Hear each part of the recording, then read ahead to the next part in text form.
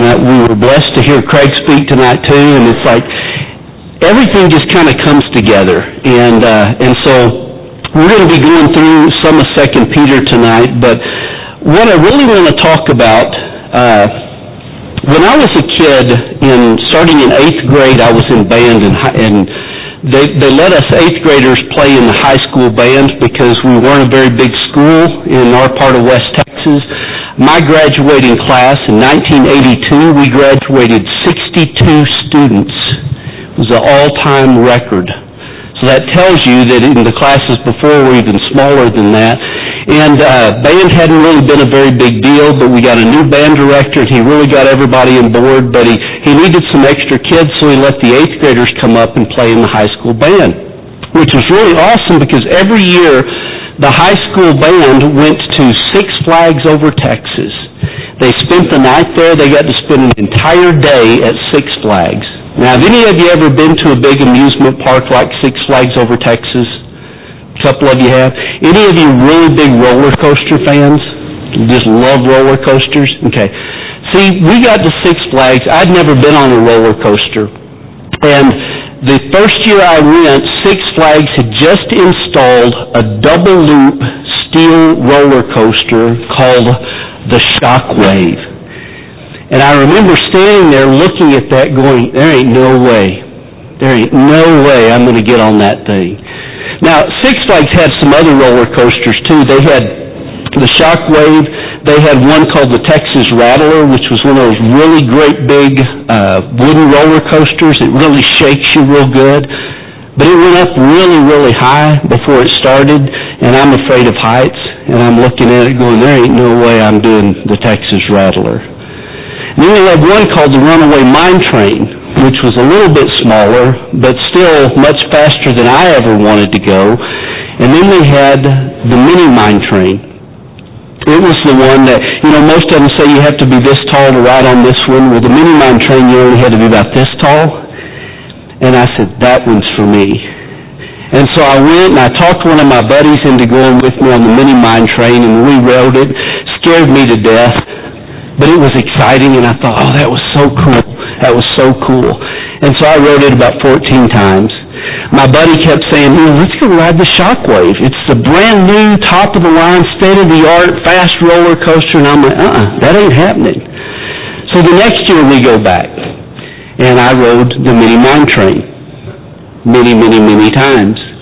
And the next year we went back, and I rode the Mini Mine Train. And my buddy was like, Lance, come on. Do you know everybody's making fun of us for riding the Mini Mine Train?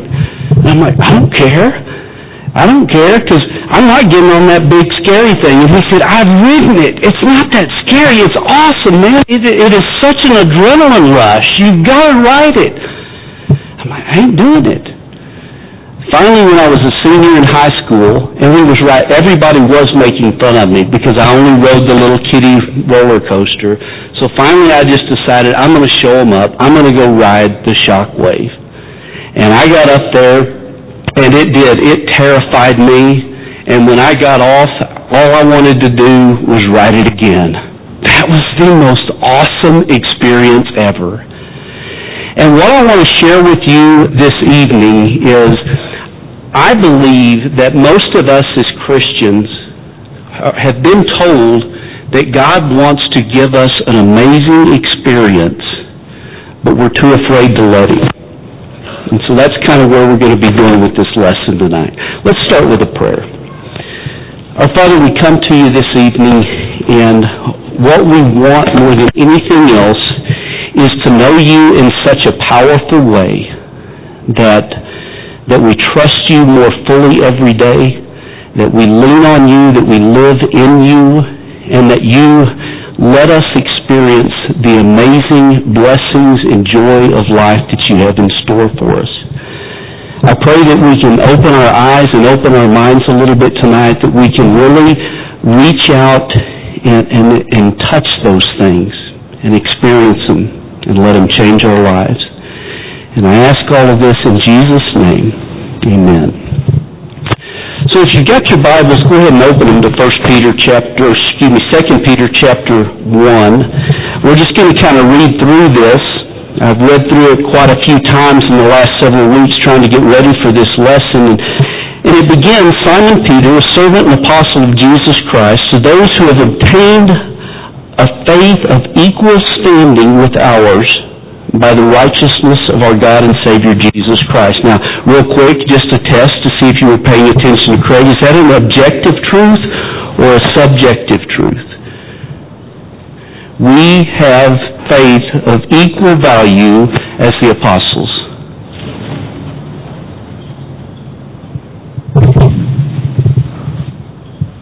It's true, right? Peter says, to those who have obtained a faith of equal standing with ours by the righteousness of our God and Savior Jesus Christ.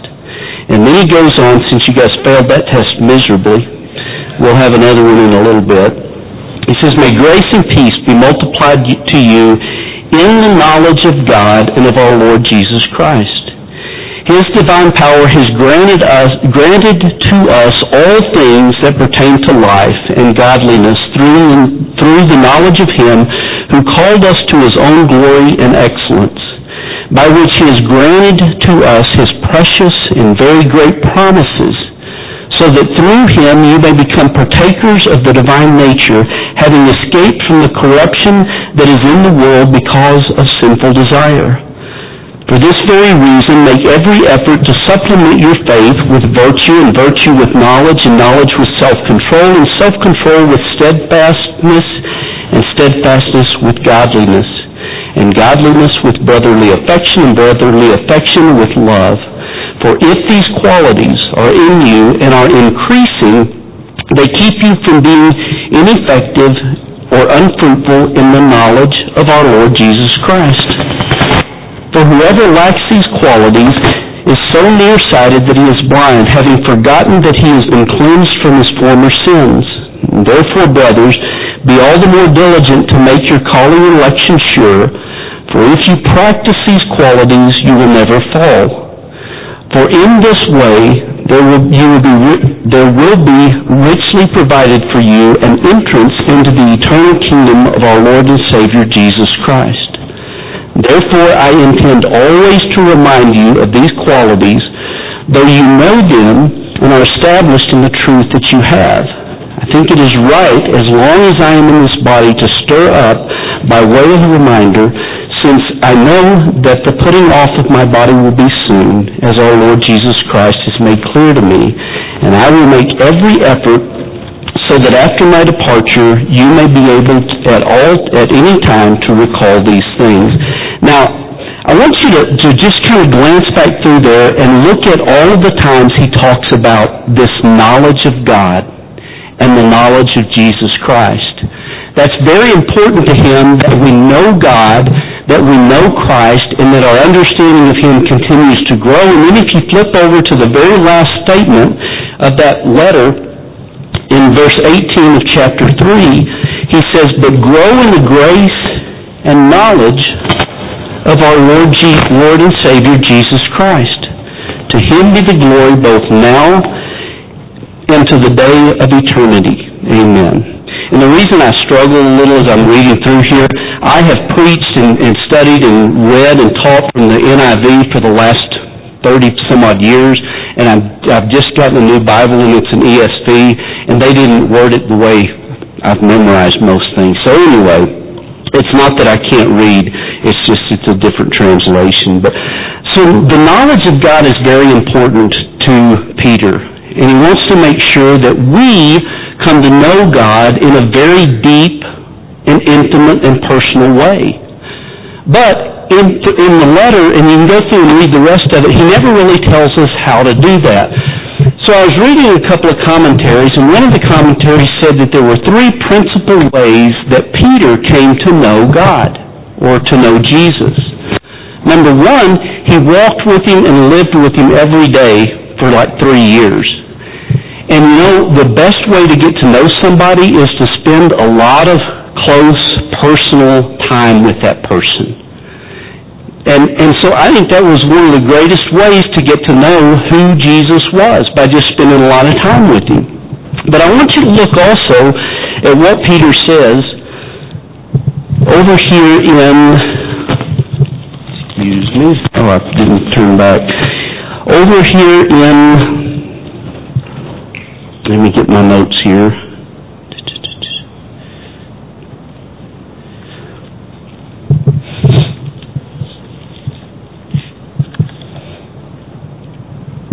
Okay, Peter was an eyewitness. I already said that in chapter 1, verse 16 through 18. But look down in verse 19 and 20. In verse 19 of chapter 1, Peter says, "And we have something more sure even than his personal experience with Jesus." Peter says, "We have something more sure, the prophetic word to which you will do well to pay attention, as a lamp shining in a dark place until the day dawns and the morning star rises in your hearts." So Peter says not only did he get to spend time with Jesus, but he had the Word of God. He had the Old Testament. That's what they had at that time period. So you could stop right there and say, well, if you wanted to get to know who Jesus is, you spend a lot of time with him and you read your Bibles. But let me ask you guys this question. How many of you have spent any time walking next to Jesus in the last year? I mean, physically walking next to him. And why not?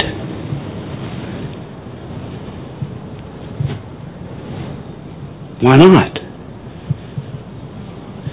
He's not on earth. Thank you. It really wasn't a trick question. He's not on earth, so we really can't do that. But we do have our Bibles, so it would be real easy for me to be just the preacher and say, so if you guys want to get to know God and you want to get to know Jesus, you just read your Bibles a lot. But that doesn't always do it for me anyway. So there was one other thing that one of these commentators said. He said not only did Peter walk with Jesus and he had the Word of God, but he also gained a lot of knowledge from God through the fulfillment of God's promises to him. And I want us to think about a couple of things this evening. By the way, somebody said something about being tired. It's late in the evening, so falling asleep. If I start snoring in the middle of this, somebody just wake me up, okay? Because I'm old and I'm normally in bed by this time. So I want us to look at a couple of passages. John chapter 14. And this is to address that thing about Jesus not being here with us. John chapter 14, beginning in verse 15, says, "If you love me, you will keep my commandments. And I will ask the Father, and he will give you another helper to be with you forever. Even the Spirit of truth, whom the world cannot receive, because it neither sees him nor knows him. You know him, for he dwells with you and will be in you." Jesus promises the Holy Spirit. Do we have the Holy Spirit?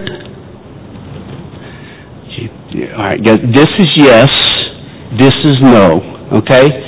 Earlier, that was one of those objective truths that you've received the Holy Spirit, right? Do we believe that?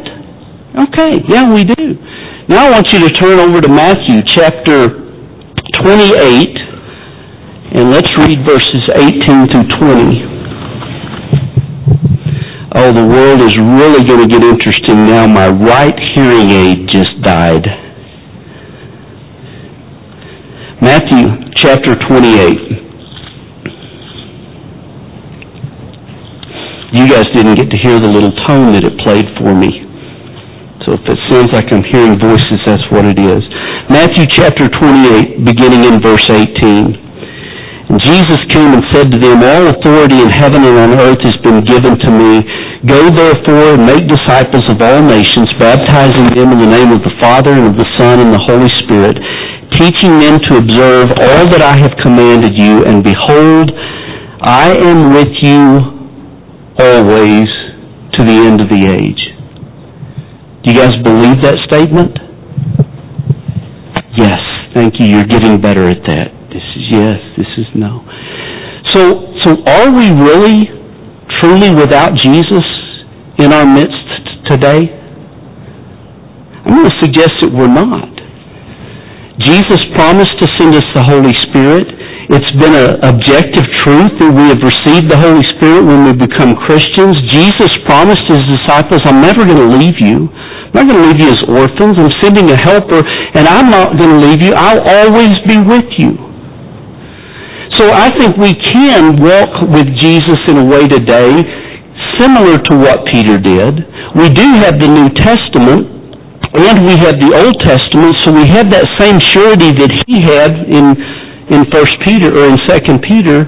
But then we also have these promises of God. And I think this may be where we sometimes miss what God wants us to do. We don't experience him, we don't get to know him because we don't really experience his promises very well. We don't trust in what he says he's going to do. One of the ways Peter and the apostles got to know Jesus was always telling them to do stuff, and when he would tell them to do stuff, there was a promise that was inherent with what he told them to do. Like, for instance, one time, Peter's been out fishing. He's been out fishing all night, and he hadn't caught anything. Jesus is standing over on the beach, and Jesus yells something to Peter and the other guys in the boat. Do you remember what he yelled to him? Yeah, throw your net on the other side of the boat. And that was absurd. Peter was a professional fisherman. He's fished all night. He knows how to fish. He knows how to catch fish. Throwing the net on the other side of the boat is not going to accomplish anything at all. But when Jesus made that statement, there was a promise inherent in that statement. What do you think that promise was? Say that again? Fishies, exactly. The promise was, if you do what I'm telling you, you're going to catch fish. Peter throws the net on the other side of the boat, and what happened? Fish! Absolutely. Amazing stuff. One time they're sitting around, and there's like 5,000 people around, and they're all hungry, and one of the apostles comes to Jesus and says, hey, should we send to town and get pizza? Everybody's hungry. And Jesus says, I tell you, you feed them. There was the absurd thing that he told him to do, but there was a promise inherent in that. What was that promise, do you think?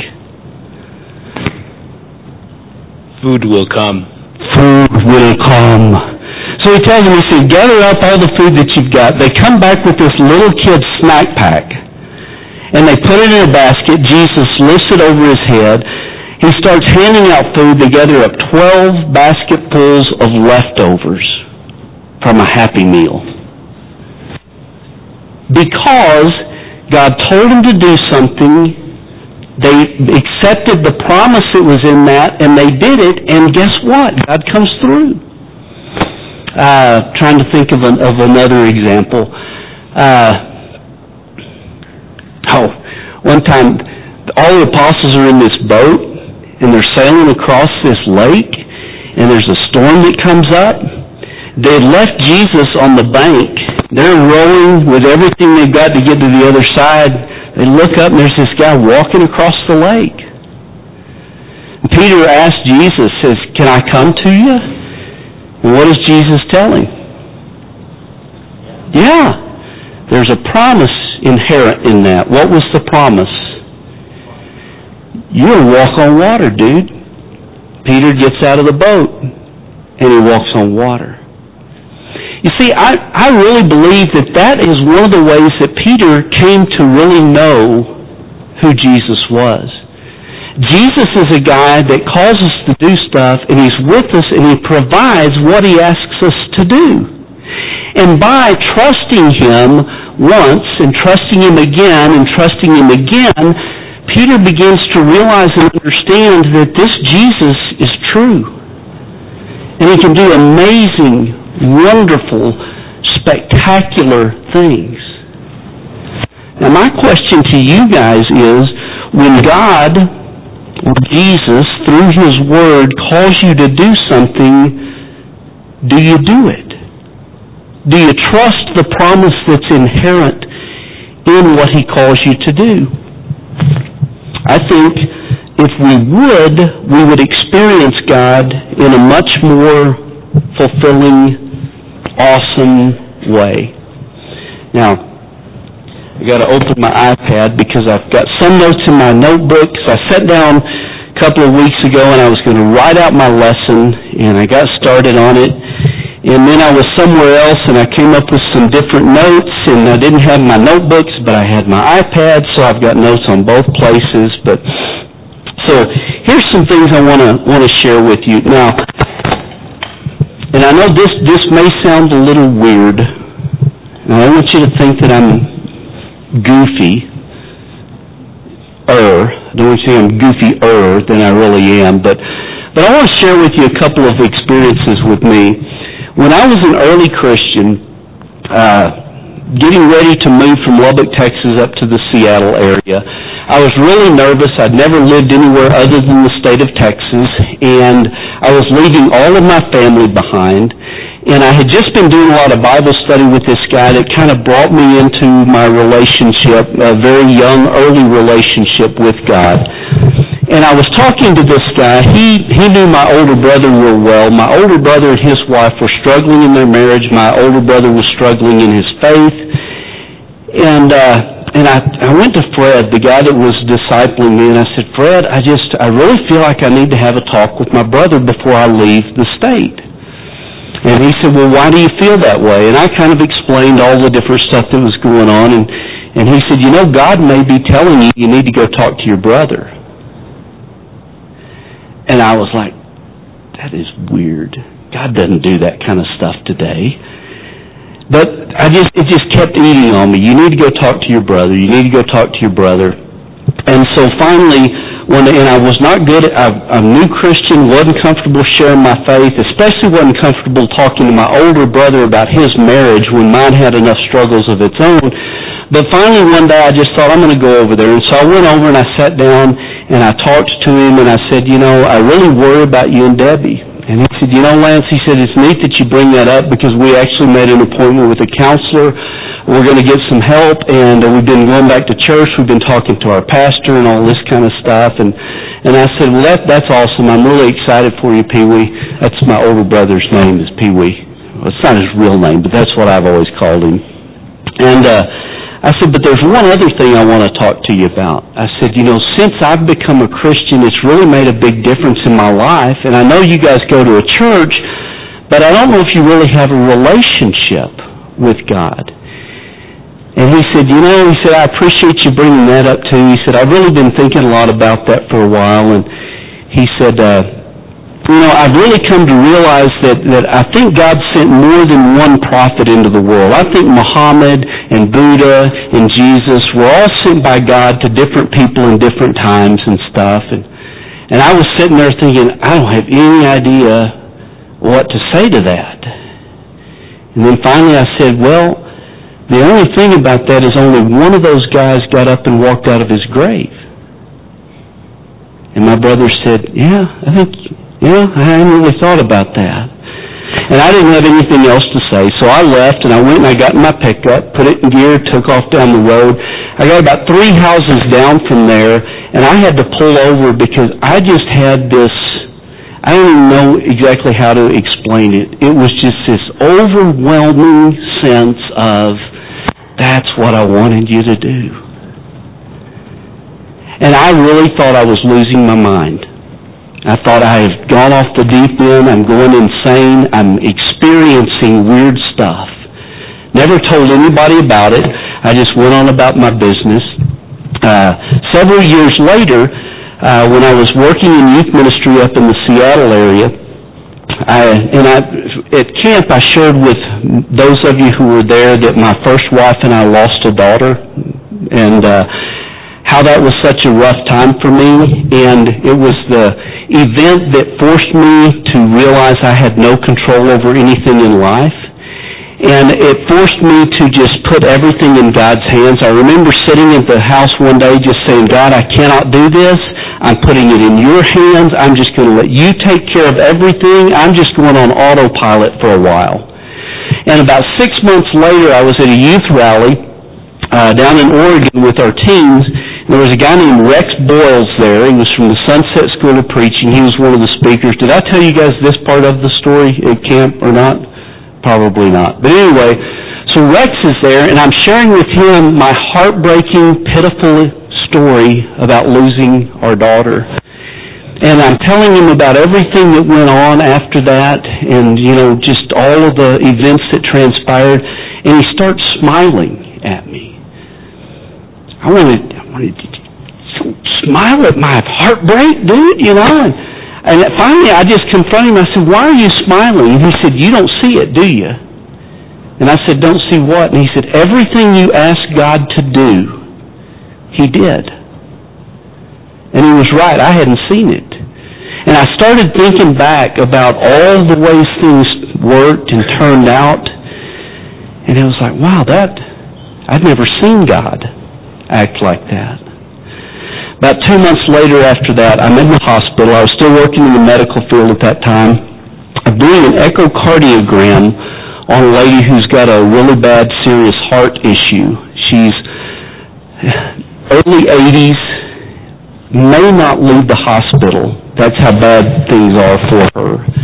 And we get to talking, and I told her I was doing youth ministry, volunteer youth ministry, and she said, that is so cool. She said, I taught Sunday school at my Lutheran church for almost 70 years. I was like, really?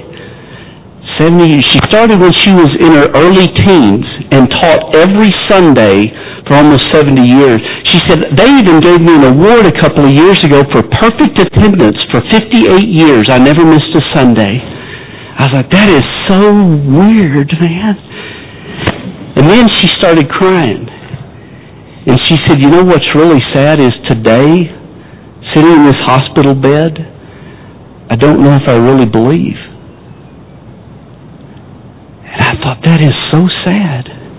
And she said, is there anything you can share with me to help me believe that God is real?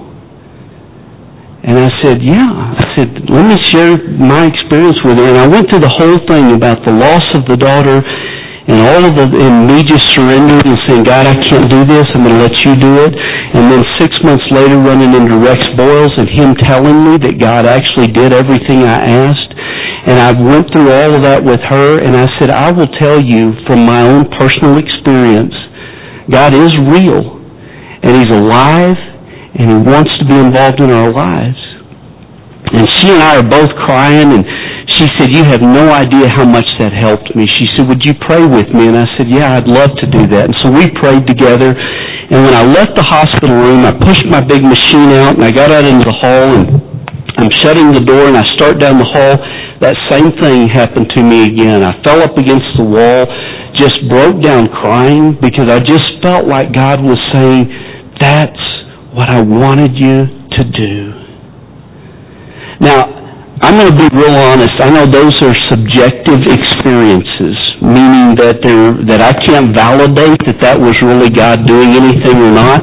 I don't want to leave you guys thinking you're going to go out and have all these mystic experiences. Those are the only 2 times in my life that has happened. I would love it if it happened again, but it hasn't happened since then. But what I have come to discover more and more is that when God's Word tells me to do something, and I'm struggling and stressing with doing it, for instance, let me find the passage of Scripture here.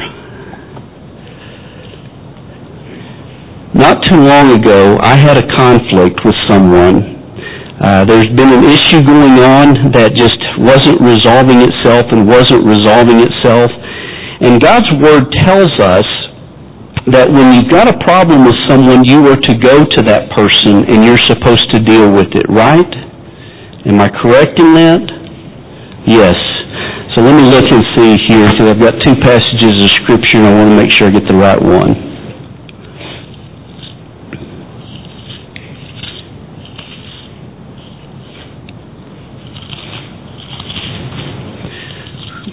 Other great thing about a new Bible is all my pages are stuck together.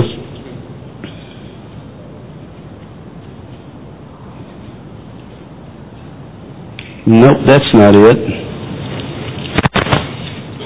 Well, anyway. There's the one passage of Scripture when it's talking about dealing with someone in conflict and going to the person that you're having a struggle with And Jesus says, where 2 or 3 are gathered together in my name, I will be there with them. Right? You guys familiar with that passage of Scripture? Somebody tell me what book, chapter, and verse it's in. Okay, my hearing is... Matthew 11. You're right, it is Matthew 11. I had Matthew 12 written down. But anyway, that's what it says. Where 2 of you are gathered together, I am there with you. So I'm sitting here, and I've been struggling for weeks and weeks about this situation. I don't like conflict. I am a peacemaker by nature. I do not like conflict. I would rather just kind of crawl under a table and let things work themselves out on their own. But yet I knew that because this guy's a Christian and I'm a Christian, somebody needs to break the ice here. And all that tension and all that angst and everything was just building and building. And finally I called the guy and I said, hey, we need to sit down and have coffee. And we did. And before he came there, I prayed. I said, Lord, I just really need you to be here with me because I don't like this. I don't want to do this. I feel like Peter being asked to step out of a boat, and I'm scared to death. We met, we talked, and I'm not going to tell you everything worked itself out, but what I will tell you is that when I left, there was a peace that I had that I don't have any other explanation for it except for the fact that God loves it when we do what He calls us to do. God's Word is all about us doing what He calls us to do. The Matthew passage that I was looking at just a second ago was Matthew chapter 12. Now, if you got your Bibles and want to turn there with me, Matthew chapter 12, beginning in verse 46. While Jesus was still speaking to the people, behold, his mother and brothers stood outside asking to speak to him, but he replied to the man who told him, who is my mother and who are my brothers? And stretching out his hand towards his disciples, he said, here are my mother and brothers. Whoever does the will of my Father in heaven is my brother and my sisters and my mother. So what God wants us to do, what Jesus calls us to do, is to just do what He says we're supposed to do. And I want to encourage you guys that if we will do that, we're going to come to know Him because God says, I want you to do this. And we say, God, that doesn't make any sense. I don't know if I can trust that you're going to be there. But if we finally step out and do it, He will reveal Himself. And then we can look back and say, wow, God really was there. And so the next time something comes up, and He's calling us to do something, we say, well, I really don't feel comfortable with this. But then we think back, well, last time I did what He asked me to do, He came through and I was there. So we do it again. And before long, we're actually trusting that God is there because we know Him. We've experienced Him. We've dwelt in relationship with Him through the midst of our struggles and our hard times. So I want you to, somebody turn to Matthew chapter 12 and read for us verse 22, wait a minute, nope, that's not it, Luke chapter 12. Luke chapter 12, verse 22 through 34.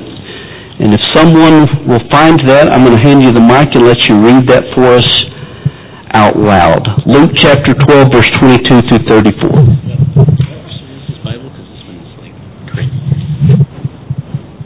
Is it crazy weird like, oh, you got that one? Okay. 22 to 36, right? Is that what I said? Yeah. 34. 34, okay. Then He said to His disciples, therefore, I say to you, do not worry about your life, for what you will eat, nor about the body, what about you, or what you will put on. Life is more than food, and the body is more than clothing. Consider the ravens, for they neither sow nor reap, which have neither storehouse nor barn, and God feeds them. Of how much more value are you than the birds? And which of you, by worrying, can add 1 cubit to his stature? If you then are not able to do the least, why are you anxious for the rest? Consider the lilies, how they grow. They neither toil nor spin, and yet I say to you, even Solomon in his glory was not arrayed like one of these. If God so clothes the grass, which today is in the field and tomorrow is thrown into the oven, how much more will he clothe you, O you of little faith? And do not seek what you should eat or what you should drink, nor have an anxious mind. For all these things the nations of the world seek after, and your Father knows that you need these things. But seek the kingdom of God, and all these things will be added to you.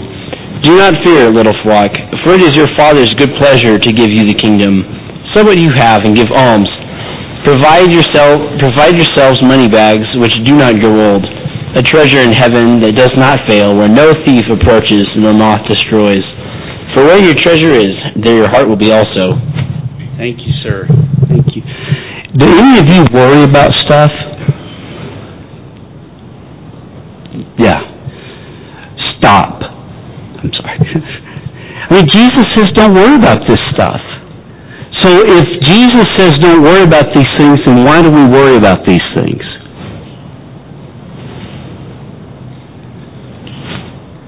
Could it be that maybe we don't really trust Him? That maybe we don't really take Him seriously? And I want to encourage you guys that if you will start doing that, God will show up. He really will. Another one, Matthew chapter 11, verse 27 through 30. Somebody different. Matthew 11, 27 through 30. Did you want to read? Matthew 11, 27 through 30? Well, I guess I could. I did not want to. See, this is a perfect example. I'd ask you to do something that you don't want to do. You're going to do it.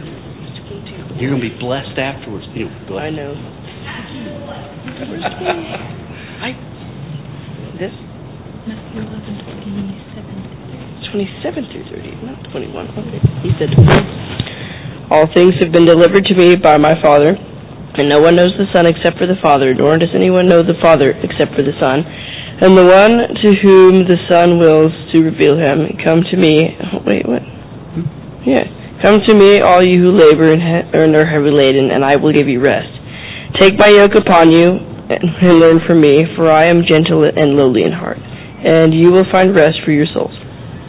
Thank you. Thank you, sir, very much. Any of you ever have this uneasiness in your soul? Yeah. But Jesus says if we'll come to Him, He'll give us rest. Why don't we do that? And maybe it's because we don't fully trust Him. Maybe we haven't spent enough time and experienced Him enough to know that He is true in what He says. One more, Matthew chapter 18. Matthew chapter 18.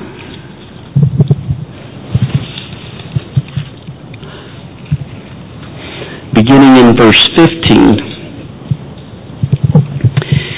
If your brother sins against you, go and tell him his fault between you and him alone. And if he listens to you, you have gained your brother. But if he does not listen, this is actually what I was going to read earlier. That's not in Matthew 11 anyway.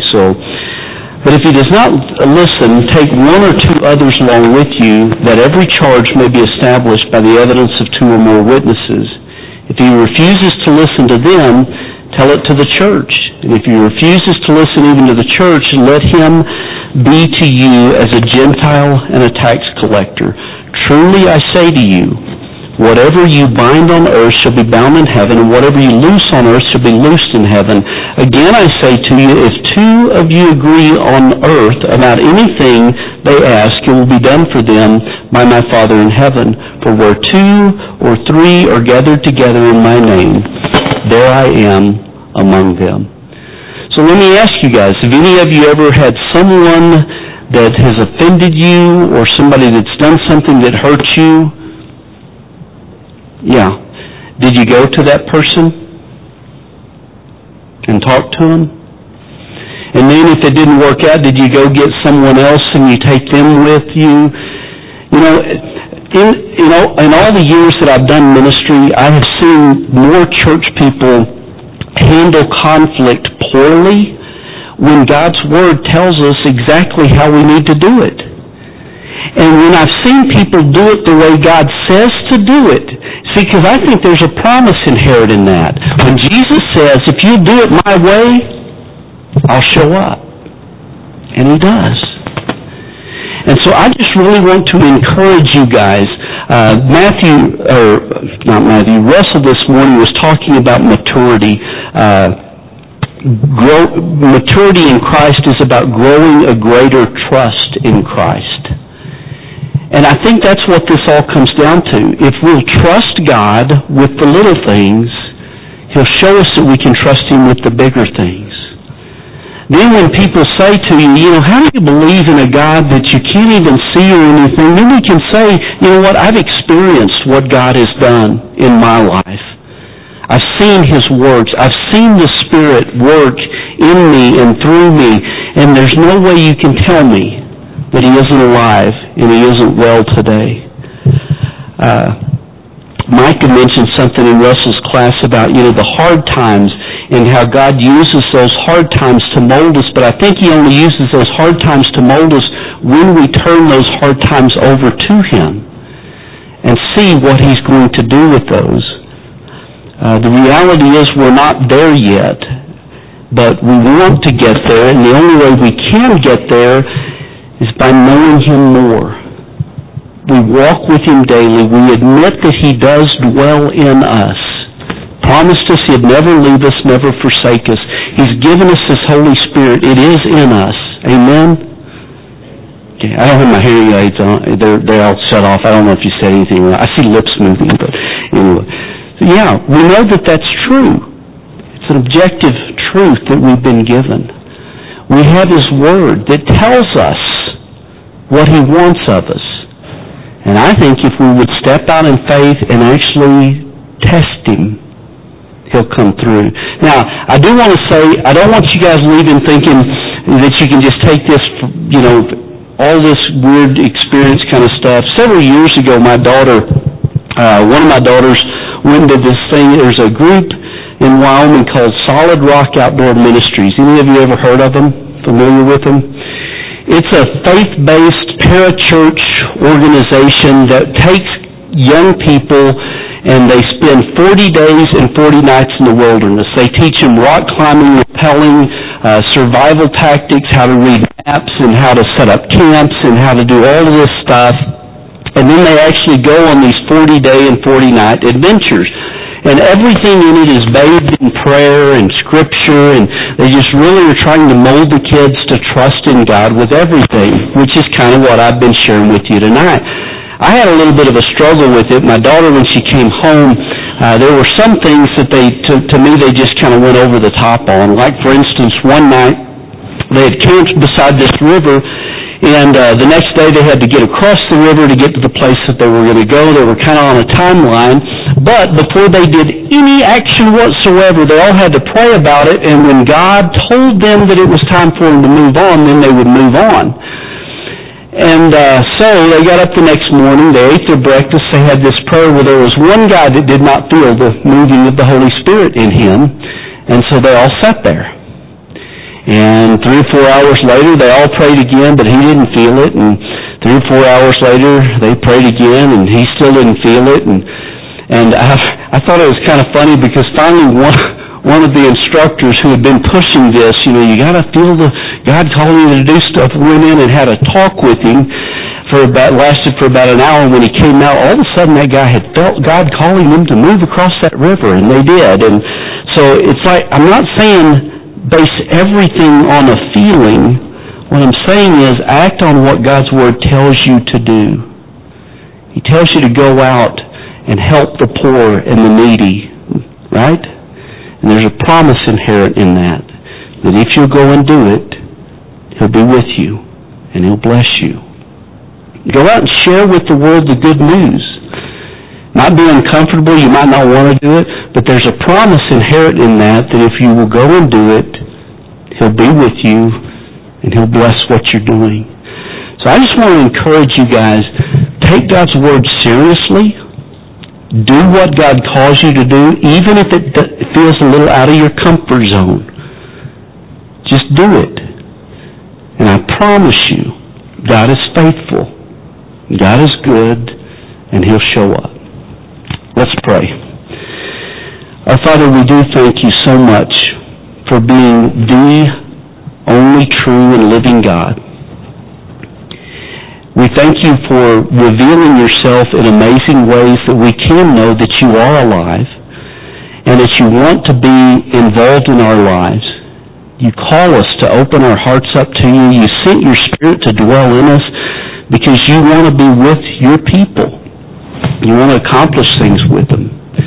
And so I just ask your blessing on these young people here this evening, that you will help them to trust in you more fully. Help them to take your word seriously and take those leaps of faith, stepping outside the boat, trusting that you're going to be there. I pray, Father, that they experience you in an amazing, powerful way, that they can know beyond any doubt that you are alive and active. That is my prayer for them. And I know, Father, that you will bring it about, because that's the God you are. Be with us as we leave here tonight, and just watch over us, keep us safe. We ask your blessing on Carlos and his healing. We just thank you for this day. Thank you for this time. Thank you for your Son. And it's in His name that we pray. Amen.